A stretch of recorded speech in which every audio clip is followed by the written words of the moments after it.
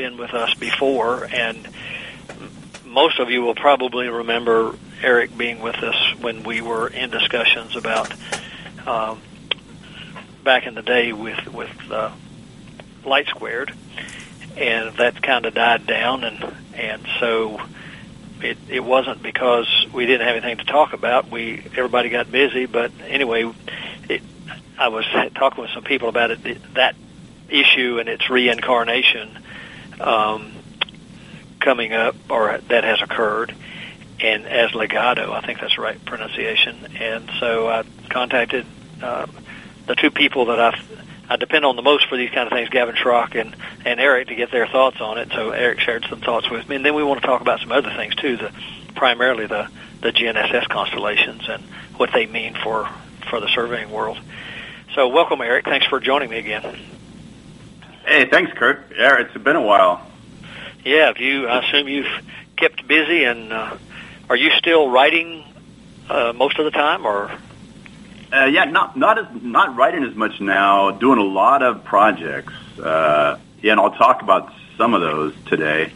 But yeah, it's an exciting time now for GNSS. Certainly, I mean, it's the stuff I was writing about, in the last few years about 4 constellations and the benefit of those. And I've got a GPS lab up here in Portland, Oregon. We play around with a lot of different equipment and different signals and different constellations, and so it's a lot of fun. A lot of things, I think, to look forward to on the horizon, it seems. Yeah, absolutely. So yeah, it's been a long time. Actually, it's kind of interesting to think back. It's been, holy moly, probably 7 years since, something like that. 6 years, years it's been a while. Since the whole Lightsquared thing came to a head, and there was lots of activity on that. I was knee deep in that discussion back then, and I know that it's sort of surfaced now and again since then. There's an ongoing, I guess, interface between now Legato and the FCC, and I've stayed somewhat in tune with it, but not immersed in it like I used to be. Just because I'm confident that the FCC is going to take the right path. Because really, what saved us, I guess, us as a high precision industry last time, it ended up coming down to aviation and Defense Department, the DoD. Those are the two that the proposed network was going to hit the hardest, and so that was sort of the catalyst of shutting that system down, or at least a proposed system down, and forcing them to retool. We were sort of just bystanders or just along for the ride, and thank goodness for that, because it would have caused a bunch of headaches for us, certainly. Yeah, that's not the kind of thing you try to deal with on budgets like we have. No, it would have been, and it's still. Anyway, so they retooled, and I get the argument. I think they were sort of, I wouldn't say led down the wrong path, but they kind of knew where they were headed, but that, they had to have known at some point it wasn't going to work. But the FCC sort of had a hand in that too, and that they issued a license and so on. So, but anyway, it's the system actually. I mean, as much complaining as a lot of folks have done about it, the system showed that it actually worked, right? I mean, the FCC did what they were supposed to do, and it wasn't deployed because it would have interfered with lots and lots and lots of receivers out there, and so the system actually worked, as maybe awkward as it was, but it actually did work, and it came out okay on the other side. Yeah, I know we don't want to spend all of our time talking about this issue because you got a lot of other interesting things to talk about, but is there a sort of a thumbnail observation about the difference in what's being proposed now and what was happening back then? I don't know if it's that simple. Maybe it isn't, but... So from what I've read right now, I mean, they're focused on... See, they've got this pretty powerful satellite that they developed a long time ago. So I think it's called SkyTerra 1. Anyway, it's got this powerful satellite that actually other GNSS companies use to broadcast their corrections over. So it's very compatible with GNSS. So one area is that and this is all out in public, you can read about it, but is they're trying to leverage that satellite in specifically the GNSS world, but it could be others. I mean, I'm not privy to that, but certainly leverage that to broadcast different types of GNSS corrections. So that's one, and that's been around for quite a while, and it's fully compatible and friendly with GNSS and hasn't caused a problem at all. And it's always been about their proposed terrestrial system, which was an adjacent frequency to GPS L1. And I think everybody's accepted that at least the piece of spectrum that's adjacent to GPS L1 is not going to be used for terrestrial. And so they're looking at the lower band, this down in the sort of, I think it's 1525 to 1535 megahertz, to see how they may possibly use that for terrestrial. And then there's some spectrum up in the 1600s that they're talking about using also. But the latest I've read about was they're using their SkyTerra satellite as a way of moving corrections around. And that's fully compatible. There's nothing, I think even OmniStar uses that satellite, or it could be RTX, Trimble's RTX, I'm not sure which one. But anyway, so yeah, for me, I don't worry about it. I used to really immerse myself in it, lots of years ago, but, the system worked as it was supposed to. The FCC did what they were supposed to, and so I'm somewhat waiting for anything significant to come out from this, but I don't see it right now. There's just still lots of studying going on, and granted, Ligado will take a run at this frequency spectrum stuff again and see how much they can leverage it. I mean, that's what they're supposed to do. They've got this spectrum and they want to try to use it, so I don't blame them for that. Yeah, right. And I think some of those testing and observations that you're talking about are the focus of the stuff Gavin sent me the other day that I forwarded on for you to look at. But I think it's evidence of what you're just saying. The system is still operating. It hasn't been compromised, so to speak, to say, oh, yeah, let's just jump in and do this. No. So Right. Still worth keeping your eye on, obviously, to see what happens. But right. So I look at the documents coming out every once in a while and see if there's anything significant in there. And I don't see any red flags right now. So there's no need to jump in feet first and dig myself into it again until I see something that might be a red flag of sorts. But I don't see that right now. Yeah, and I guess part of the whole issue is keeping your eye on who has a concern, because, like you said before, the people who had the concern before were the ones who carried the day, and it happened to be beneficial to us. Right. So if you keep your eye on who's expressing concern or support one way or the other, then that kind of tells you where things are headed too, just because of that. Because the big players obviously are the ones who are going to make all the noise. That's right. Yep, I agree. So we got a couple, 3 minutes left in this, or almost 4 minutes left in this segment. So we can go ahead and begin. If you want to, maybe a good way to start is to just maybe talk a little bit about those constellations moving as we're going to move forward, and sure. Then we can get into the applications of what they mean. Sure. I mean, it's a lot of fun right now. It really is, because you look at the big difference-making events in the last, let's say, 20 years. I mean, first RTK came out in mid-90s with GPS only, and then when GLONASS was, when that constellation was fully populated, what was that? Probably in mid-2000, like 2005, I think. I think 2001 GLONASS was at an all-time low, and then they boosted it back up. And so when it became operational, there was GPS plus GLONASS, and if anybody had been around and experienced that, you saw the huge difference. I used to use GPS only RTK a lot in the early 2000s, and it made a huge difference when GLONASS constellation became populated, and I got GPS and GLONASS receivers. And so I think, we're right at the beginning of the next big jump. So now, before it was GPS and GLONASS, and now we start adding in Galileo and Beidou. So Galileo being the European constellation and Beidou being the Chinese constellation. We're going to see another big jump in performance.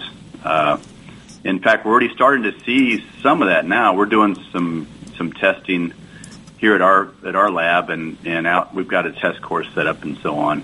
And I'll talk about that more in a minute. But I was over in Hawaii a couple of months ago and just wanted to see. So I occupied a survey mark over there and took a few receivers over there, and was able to see a lot of satellites. And now I wish I had a slide we could show here, but I'll talk about it here in a minute. Because you have a break coming up here in a second, right? So a minute and a half or so. Oh, okay. So I'll briefly hit on that. So I went over to Hawaii to speak at a conference, and then found a survey mark on there. I ended up hiking about 6 kilometers to find the survey mark in this residential area that had current coordinates on it in PAC 11 2010 epic date. Anyway, and so I took 3 receivers over there. These were sub-meter type of receivers, so single frequency, just using WASP as a correction source. And that's a different subject altogether. Actually, WASP in Hawaii is pretty good. You'd be amazed because it's so separate from the mainland. But I mean, I was tracking. I think I was at 5, so I was at probably 9 GPS. I'm trying to remember offhand. 9 GPS, probably 7 GLONASS, 5 Galileo, and 2 or 3 Beidou, as well as as tracking 2 WASP satellites that the receiver was using for ranging. And so the total satellites in use was 23 satellites. And it was amazing to think about that. I remember back in my days of mapping golf courses with RTK and GPS only. I mean, I was punished sometimes next to tree canopy, even just next to them, not even under trees, but next to trees and buildings. I just stand around waiting for minutes and minutes and minutes, waiting for it to fix. And the thought of having the building, huh? Yeah, the thought of it, the 23 satellites in view out in the clear sky was just, it's a lot of fun. We need to go to our break. Let's pick this back up in a couple of minutes when we come back. Gotcha. Yes. Quick Stakes is your answer to staking. Lightweight, easy to ride on, easy to use, easy to find, and won't break your back carrying them like the old-fashioned wooden stakes. Have you tried a sample? If not, get a pen and paper and write down this number, 800-438-0387, or go to quickstake.com, that's QUIKSTAKE.com, and order your samples. Ask your surveying supply dealer for Quick Stakes today. With all the back and forth in today's politics, it seems as though the Constitution gets lost in the mix. If you want to brush up on your Constitution, then join Michael Conley every Wednesday from 4 to 5 p.m. for the show Our Constitution on americaswebradio.com. America's Web Radio is the most diverse and informative radio station anywhere in cyberspace. We have shows about health, business, current events, entertainment, home care, and everything in between. We appreciate your continued support of America's Web Radio. This is Dr. George from Peachtree ENT Center. We've won patient care awards and have the highest patient recommendations because we believe in practicing medicine the old-fashioned way. Practicing good medicine is based in listening to the patient and making a care plan that is individual. The best medical care is given when there is a strong doctor-patient relationship built on mutual trust and respect. At Peachtree ENT Center, we believe in taking care of the whole patient because healing is more than writing a prescription. Whether you have problems hearing, have frequent throat or sinus infections, from the time you call our office and speak to a real person, you'll be treated as an individual and not as an ailment. During your visit, you will not be rushed, and all your questions will be answered. When possible, natural treatments will be recommended to fix the problem. If surgery is recommended, cost-effective, minimally invasive treatment for snoring, sleep apnea, or sinus problems will be offered because Peachtree ENT Center is where patient care counts. You're listening to AmericasWebRadio.com, the pioneer and leader in chat radio. Thank you for listening. So, Eric, you were talking about being in Hawaii, and I'm assuming that was on a job you were doing. You just didn't fly over there to see how many satellites you could get. Actually, I was speaking at a conference over there, but... oh, I see. Yeah, I took the opportunity. So, yeah, I was there, and actually I just brought up the data from that day. And so I hiked into this residential area, and here's what I was tracking. I was tracking 9 GPS, 5 GLONASS, 4 Galileo, 3 Beidou, and then 2 WAS satellites, so a total of 23 satellites in view. And this is what sub-meter receiver, one of the more modern ones now, because lots of sub-meter receivers don't track all 4 constellations. This particular one does. And I've got a plot here, because what I did is I went out and occupied this survey mark with current coordinates on it. It was in the NGS database, and occupied it for about 7 minutes with each receiver that I had. And I'm looking at this plot here, and I've got a latitude error of 30 centimeters, which is a foot, a longitude error of 16 centimeters, which is about a half a foot, and then an elevation error of about half a foot, too. It's pretty amazing for a not even RTK. This is just using WAS, which is just a free broadcast correction source by the FAA. But it's pretty amazing to think that you can get this kind of consistent accuracy now. And I'm looking at this plot, and yeah, the elevation sort of wiggles around a little bit up to 50 centimeters, but the horizontal is just steady. And so, granted, this is in clear sky environment, and there's no trees or buildings around or anything like that. So, but this is just a pure baseline test to see, to answer the question I had to myself was, A, how many satellites could I see over there from all 4 constellations or here? And then B, what accuracy could I get from that? And, what's interesting is that the WAS system only broadcasts corrections for GPS, right? They don't broadcast corrections to the other 3. But the receiver, I'm sure, has some weighting algorithm in there that will actually use those other satellites and just weight them into the solution. Or even there's some novel ways that they generate corrections based on the WAS after they've started to use the GPS corrections, generate corrections for the other constellations. So, but it's just pretty impressive. So that's on the sub-meter, and really it's not even sub-meter anymore. It's sub-half meter these days. And of course, if you go under trees and near buildings and such, this will blow up a little bit like GPS does.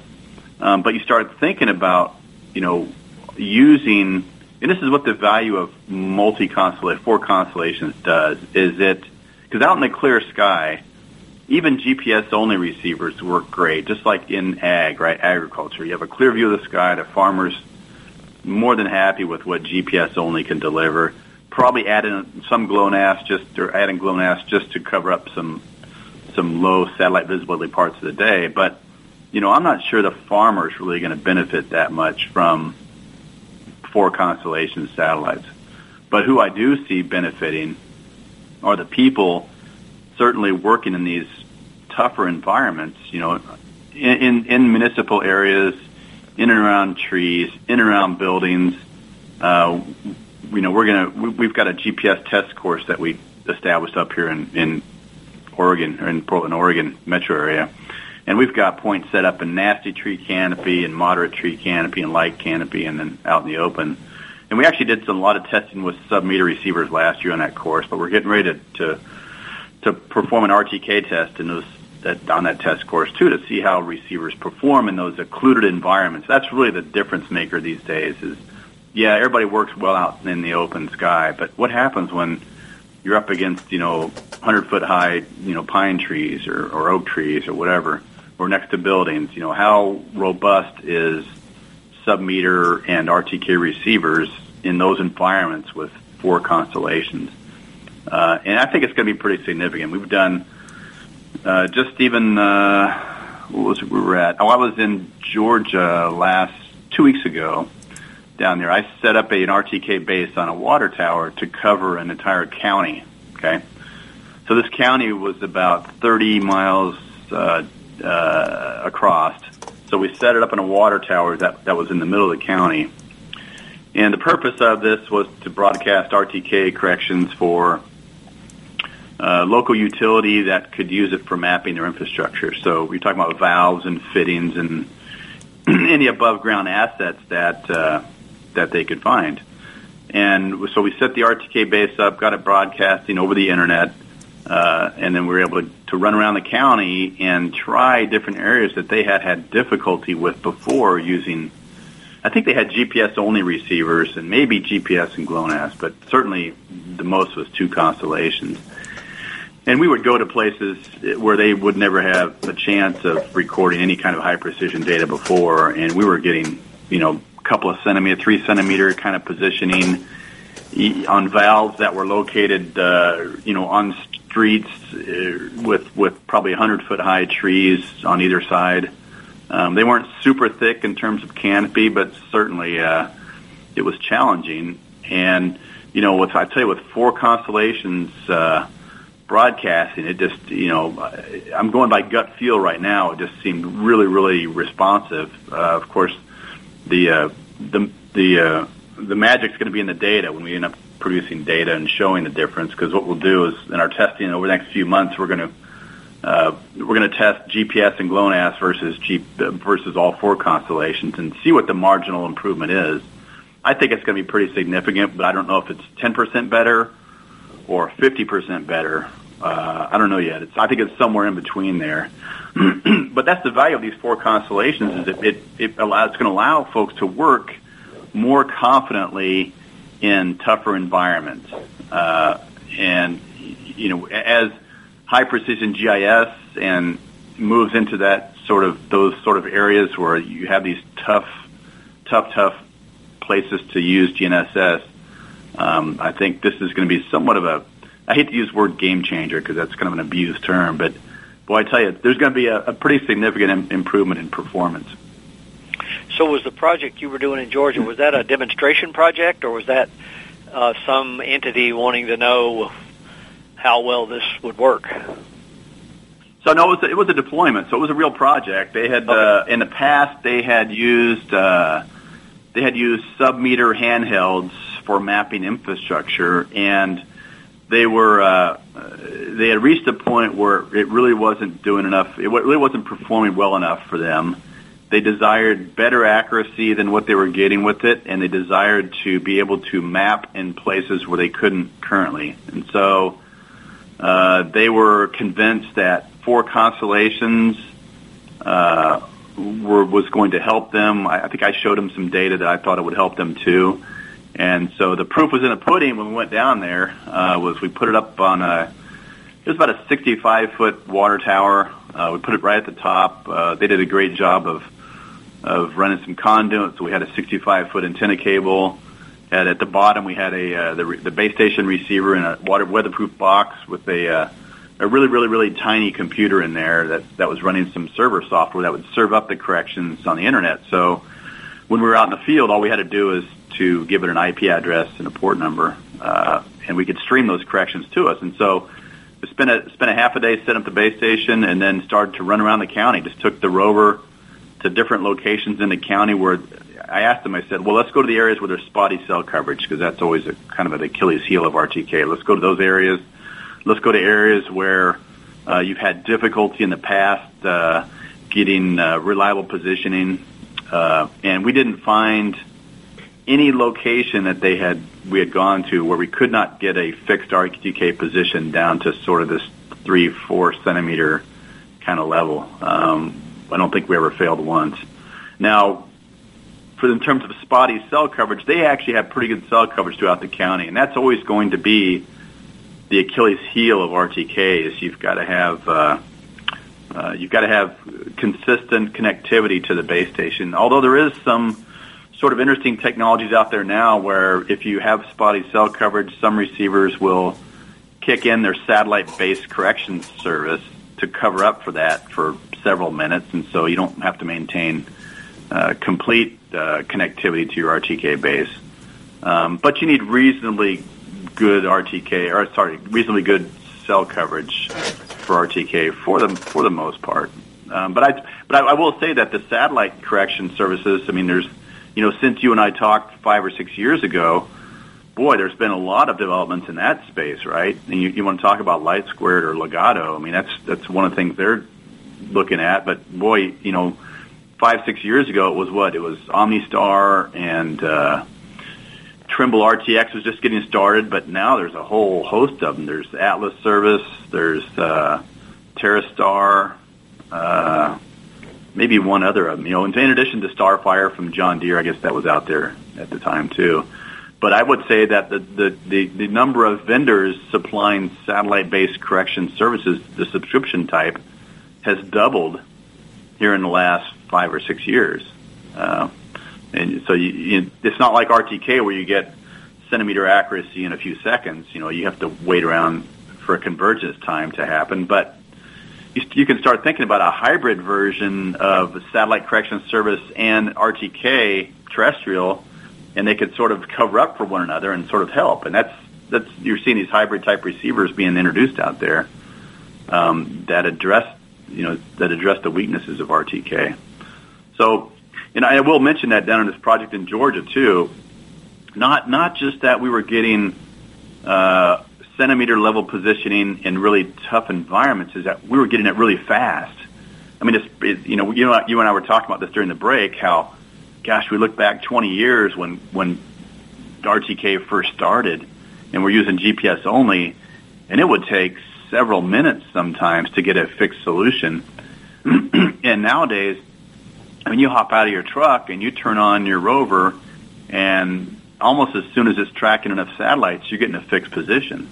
I mean, it's almost instantaneous, to be honest with you. We were seeing the same thing down in Georgia. Is we'd hop out of the truck, turn the rover on, it'd be tracking satellites in probably 20, 30 seconds, and man, 3 or 4 seconds after that, we're getting a fixed solution down at that centimeter level.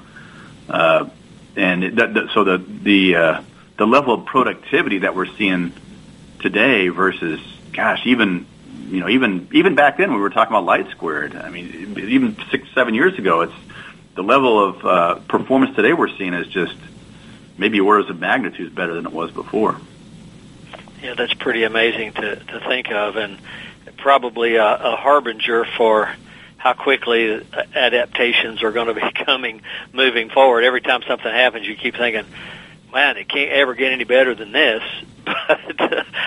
But things keep happening. So maybe, I don't know if you want to follow up on this one when we come back. It's about time for the break, but okay. We can follow up on this or jump over to another one of your topics or of your situations if you'd like. So let's go do that break, and we'll be back here in just a couple of minutes.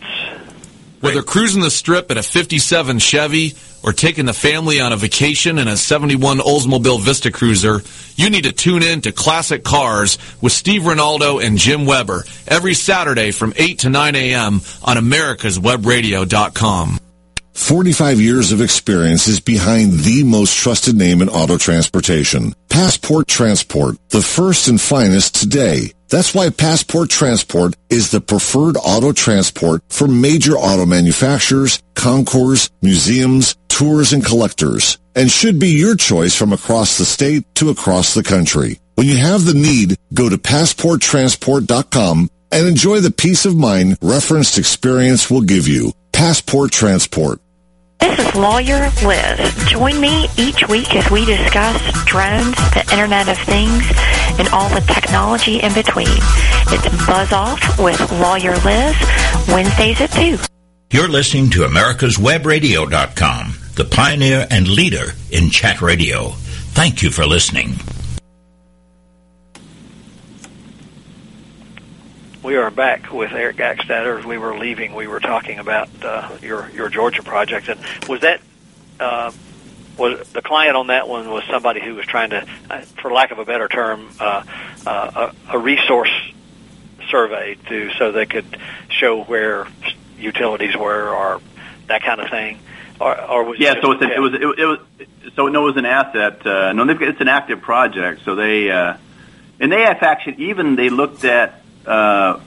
They did a few different ROI scenarios, return on investment scenarios. They said, hey, maybe we'll just subscribe to an RTK network instead of setting up our own base station, RTK base. And they went through that whole ROI rigmarole, but they did find out that if they set their own up, and it wasn't horrendously expensive. I think they spent $8,000 or $9,000 to set up their own RTK base. But when they did the ROI on a 10-year return basis, they came out way ahead by setting up their own base, and also because they could see the increase in performance. Because if you think about it out there, very few RTK networks are supporting 4 constellations now. And so if you have a 4-constellation receiver, a rover receiver, and the RTK network only supports GPS and GLONASS, then the best you're going to get is GPS and GLONASS. Maybe some marginal benefit to with the other 2 constellations, but certainly not like if the RTK base was broadcasting all 4. And so in that case, they broadcast all 4. But they were using it for asset location. So locating this is a sewer and water, so all, right. Water valves and any above ground sort of assets. And this isn't unique. I mean, I've worked with lots of utilities before, and lots of them want to know, where their stuff is at a pretty accurate level, because there's situations where, for example, if you've got a pave over on a road where a water valve has been paved over during repaving, asphalt repaving, think about it. If you can go out there and locate that asset to sort of a 3 or 4 inch diameter, then you can dig it up really accurately without having to dig up big section of the road. Where I've seen it before, and I've heard of it from utility companies where they've taken a excavator out there and had to dig up a 10 square foot area, and you just tear up this huge part of road trying to find this particular asset. And so they see a lot of value in being able to do that. And then there's so that's on sort of that's on one hand. The other hand is that there's safety regs that have been enacted over the past many years, because people have been injured by exploding gas pipelines and that sort of thing.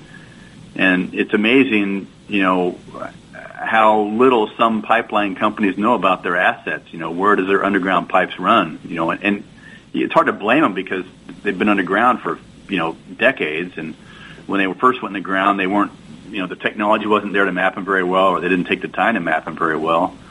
And so these construction crews are running into pipelines, and they're exploding, and they're hurting people. And so there's lots of regs that have come down so that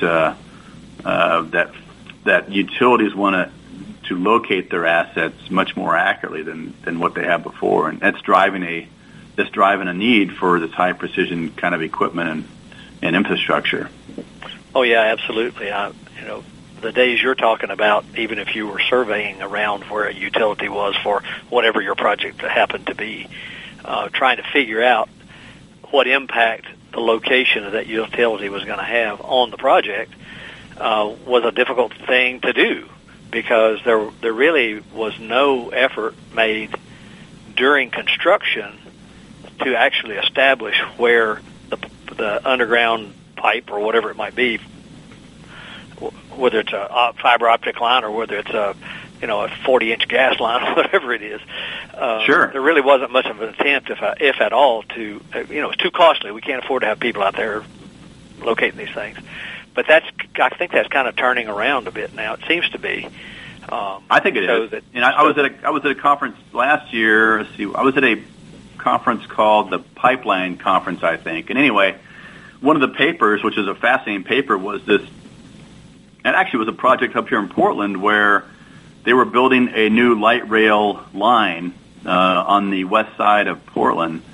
And part of the project was trying to estimate, as they were building this new rail, I mean, you can imagine punching a new rail through all this land, and it's a fairly populated area, is how many conflicts they were going to run into with different utilities or other assets, and how do you budget for that? I mean, you think about how complex of a job it is to budget for all those different conflicts, how much time it's going to take you to overcome those conflicts or address them without delaying the project. And just think about if you knew fairly accurately where all those conflicts were going to be, how much better your planning would be and how much better your budgeting would be for those types of major infrastructure projects, or even minor ones for that matter.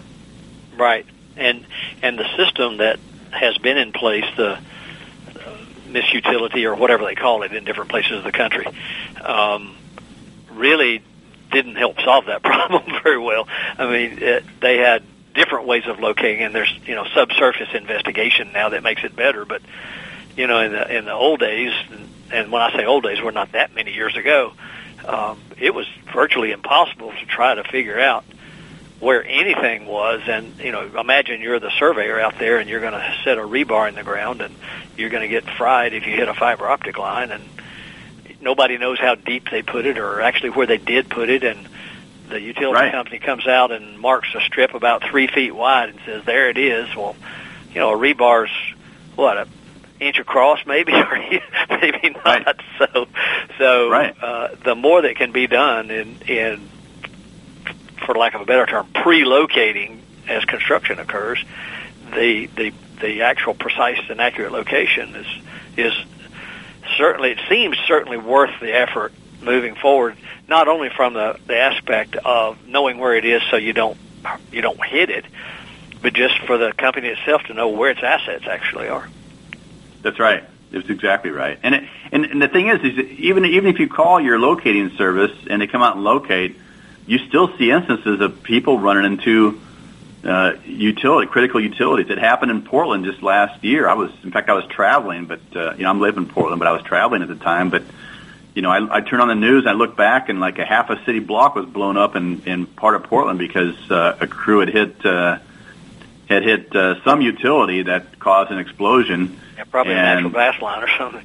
Probably a natural gas line, and they, I don't know for sure. I didn't do an investigation or anything, but I'm sure they probably followed protocol, which would be to call the locate service, and locate service probably came out, and what it came down to most likely was just bad data, just bad marking or bad data, and there is certainly a big push in the utility space and it's all across the board. It's water, gas, electric, telecom, all those. To locate their assets more accurately, and I see a big push in that direction. Yeah, certainly. Very true. And you and I were talking about a little bit at the break about challenges for the surveying profession with equipment becoming much more high precision, so that positioning that you're gathering has a higher quality. So how does that affect what surveyors have traditionally done? And it does have an impact, of course. One side of it is surveyors can be part of that team, so to speak, and somewhat depends on what you're talking about. We talk about this on the show all the time. People get tired of hearing about it, but you talked about accuracy and precise measurement, and in the surveying world, when it comes to what we're basically licensed to do, which is land boundaries, precise measurement is a great tool, but it doesn't determine accuracy when you're trying to define where where someone intended a corner to be. Because if you just take a GPS coordinate off out of a county database or something, you got to know how that was created before you know if it's accurate. You can measure it precisely, but is it actually accurate? And so in that particular realm of it, from the surveyor's perspective, or the perspective of surveying in general, there's a big learning curve all across the board, particularly for those who use the equipment or in the recording offices or whatever, who don't have an understanding of, precision in surveying land boundaries does not equal accuracy in every case. Right. And so that's one side of it. But then you got the other side where you have this very precise measuring tool or data gathering tool. And then at that point, once you've got that position on it and it's a high-precision location, then replicating that high-precision location isn't as difficult because you're not basing it on other factors. You're not basing it on how all the other land boundaries affect it. There's no parcel of land that stands alone. They're all affected by all the others.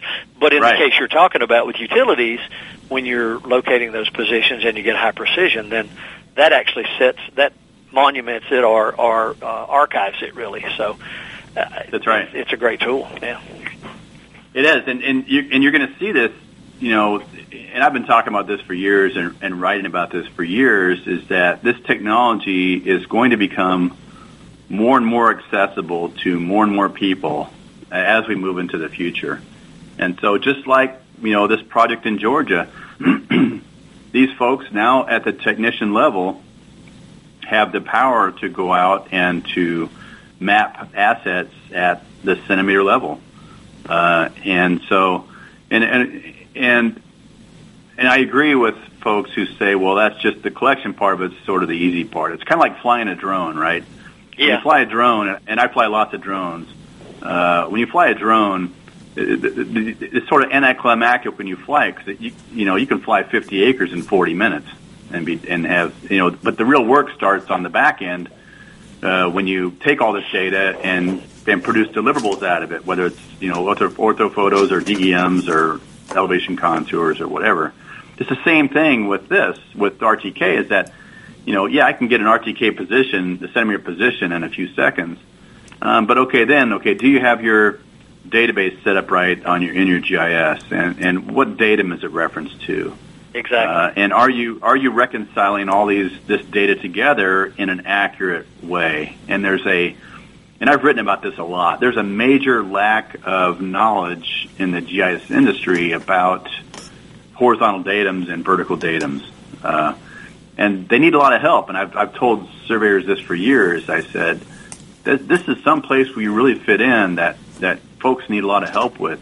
And if you don't help them, then they're going to go out and figure it out themselves and learn it themselves and handle it. And a lot of them have.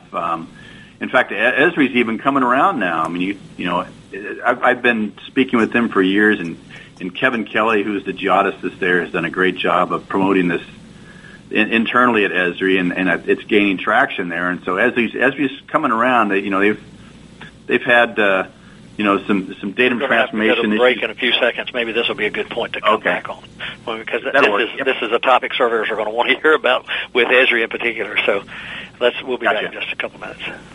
Quick Stakes is your answer to staking. Lightweight, easy to ride on, easy to use, easy to find, and won't break your back carrying them like the old-fashioned wooden stakes. Have you tried a sample? If not, get a pen and paper and write down this number, 800-438-0387, or go to quickstake.com, that's QUIKSTAKE.com, and order your samples. Ask your surveying supply dealer for Quick Stakes today. Affordable health insurance was the promise of Obamacare, but for many, the government mandate caused more problems than it solved. This is Dr. Elena George from Medicine on Call, and I want to tell you about a truly affordable alternative allowed under Obamacare, Liberty HealthShare. Liberty HealthShare bypasses doctor and hospital panels, giving you the freedom to choose. And with a maximum of $500 out-of-pocket per person and 100% coverage up to $1 million per year per occurrence, you can rest assured knowing you and your family are protected. Coverage starts as low as $107 per month and also includes dental, vision, pharmacy, and holistic care. Liberty HealthShare puts you back in charge of your health. Visit them online at libertyoncall.org. Again, for a true affordable alternative to Obamacare, visit libertyoncall.org or call toll-free 1-800-714-6993 today. With all the back and forth in today's politics, it seems as though the Constitution gets lost in the mix. If you want to brush up on your Constitution, then join Michael Conley every Wednesday from 4 to 5 p.m. for the show Our Constitution on americaswebradio.com. Quick Stakes is your answer to staking. Lightweight, easy to ride on, easy to use, easy to find, and won't break your back carrying them like the old-fashioned wooden stakes. Have you tried a sample? If not, get a pen and paper and write down this number, 800-438-0387, or go to quickstake.com, that's QUIKSTAKE.com, and order your samples. Ask your surveying supply dealer for Quick Stakes today. You're listening to americaswebradio.com, the pioneer and leader in chat radio. Thank you for listening. coming back into our last segment today with Eric Gakstatter, and an interesting comment you made near the end of the last one, and two comments actually. One was the surveyors have an opportunity, and during the break I mentioned if we can figure out how to do that without being preachy and get people to buy into what we're talking about rather than seeming to condemn them, then that'll be a big step forward for us. But certainly, the other part of it is that I was thinking about as you were talking is the whole accountability side. That is one thing that the surveyor does have is accountability because of the license, and so there are opportunities there for us. And I know a lot of surveyors are out there really taking advantage of that and doing a good job with it. But I was intrigued when you mentioned Esri because that's always been an interesting dynamic with Esri in the surveying world. So yeah. I'm interested in what you're thinking when you mention them. Yeah, so you look at where Esri's gone, and the reason we talk about Esri is because they dominate the GIS software industry. I mean, absolutely dominate. There's nobody even close worldwide. To what they're doing. Yes, worldwide. And they've got that user conference in San Diego is at 15,000 people. I mean, it's yep. It's a monster, and it brings in people from many different countries. So, but you look at what's happening there, and they've and we talked about this during the break, but they've shut down the survey summit now. Okay, so they're not as focused, they're not as survey, I guess, centric or not centric, but survey connected as they used to be. And then last year, about this time, they upgraded their software, their sort of primary data collection software, to incorporate RTK. So they know that there's an audience out there in the GIS space that wants high precision, and they're gaining a lot of traction there. But this does create, like we were talking about, it creates an opportunity for surveyors certainly to engage with GIS folks.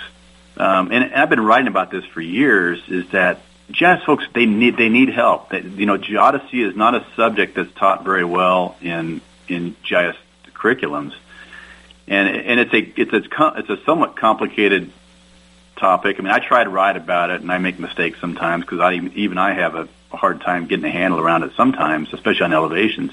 Horizontally, I've got a pretty good grip on it now, but it's not an easy subject if you're not sort of knee deep into it. And these GIS managers have tremendous amounts of tasks that they have to deal with, and this is a major one that they need help on.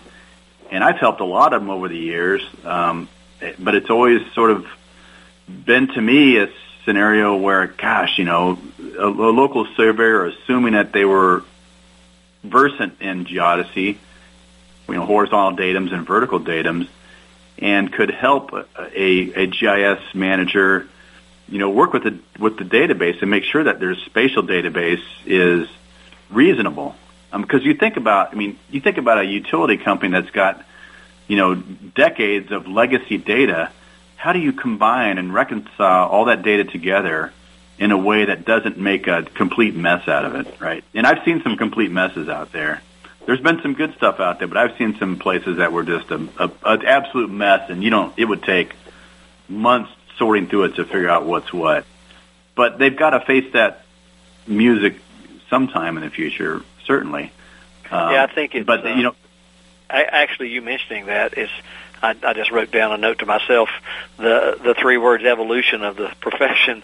But you're right, because it's one of those things that it's a reality, and historically, quote, land surveyors were not educated, even in school, to grasp this whole geodesy concept the way it's essential to be now.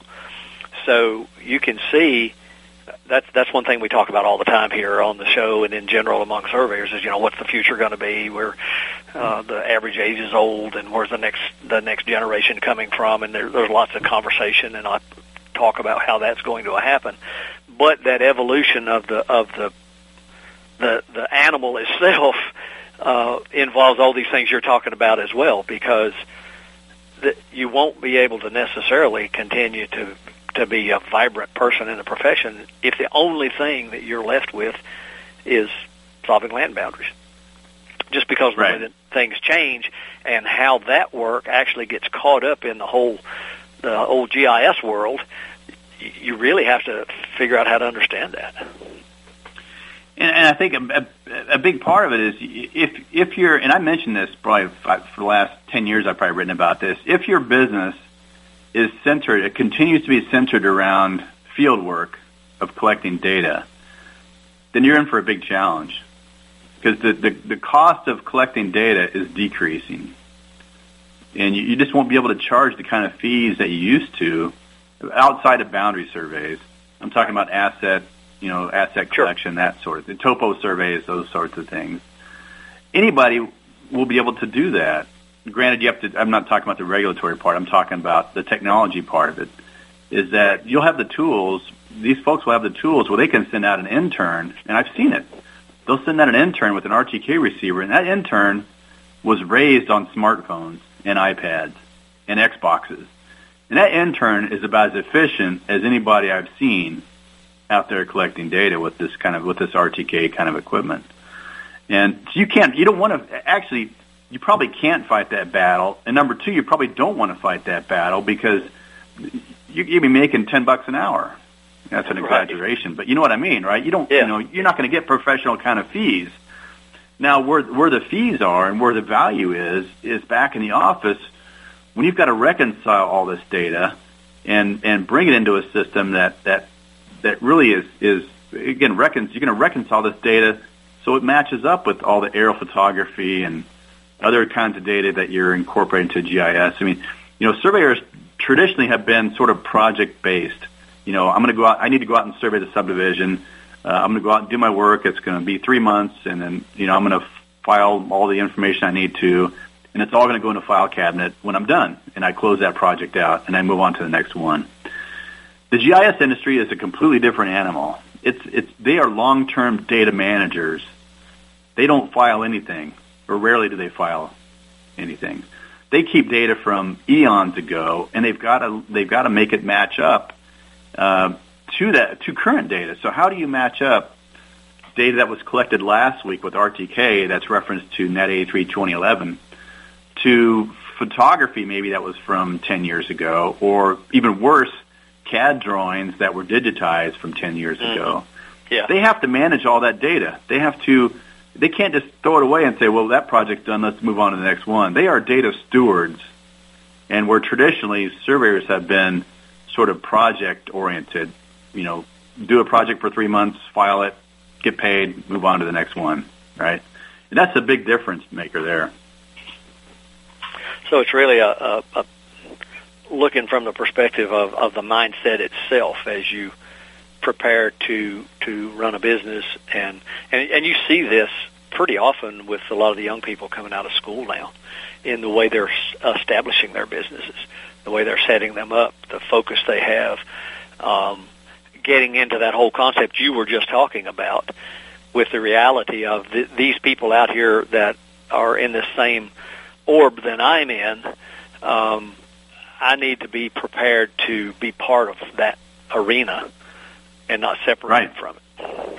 Right. It can't be this adversarial relationship, and it's the GIS machine is going to. The train is going. I mean, it's left the station, and it's just it's not going to wait for the surveyor to show up and say, hey, I'm here now to save the day. The surveyor's got to be they got to be educated and be knowledgeable in subjects that matter to the GIS manager, and B, they have to engage with them.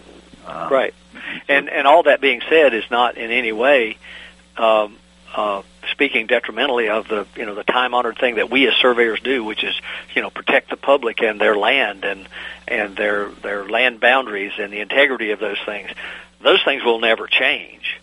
How they get integrated into GIS systems is a whole other question, and that's where part of the friction comes from, actually. Is trying to work through all that, and we're always hearing the stories of somebody taking a GIS coordinate and going out and determining that's where their land boundary is, and it really isn't, because the way that system was set up. So the thing you're talking about isn't one of a replacement for what we do. It's really an augmentation of what we do and our ability to grasp what that is. Right, and the whole boundary survey market, I mean, that's always going to be a surveyor-centric. There's no doubt about that. But it's such a tiny piece, and some folks will that's all they want to do, and that's fantastic. That's what you want to do, then great.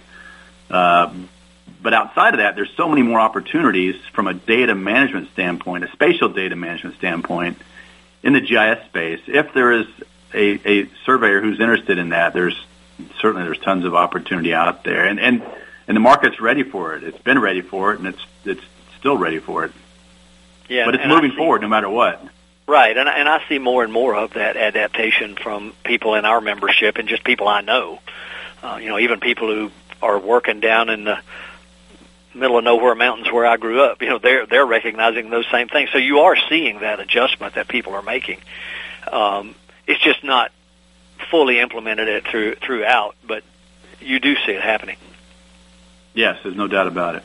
Yeah, it's this whole. I mean, everybody talks about big data. I mean, this is a great example. Is GIS is turned into big data, and just there's tons and tons of data coming in, and how do you reconcile all the data spatially to each other? And it's a huge data management headache that they need help solving.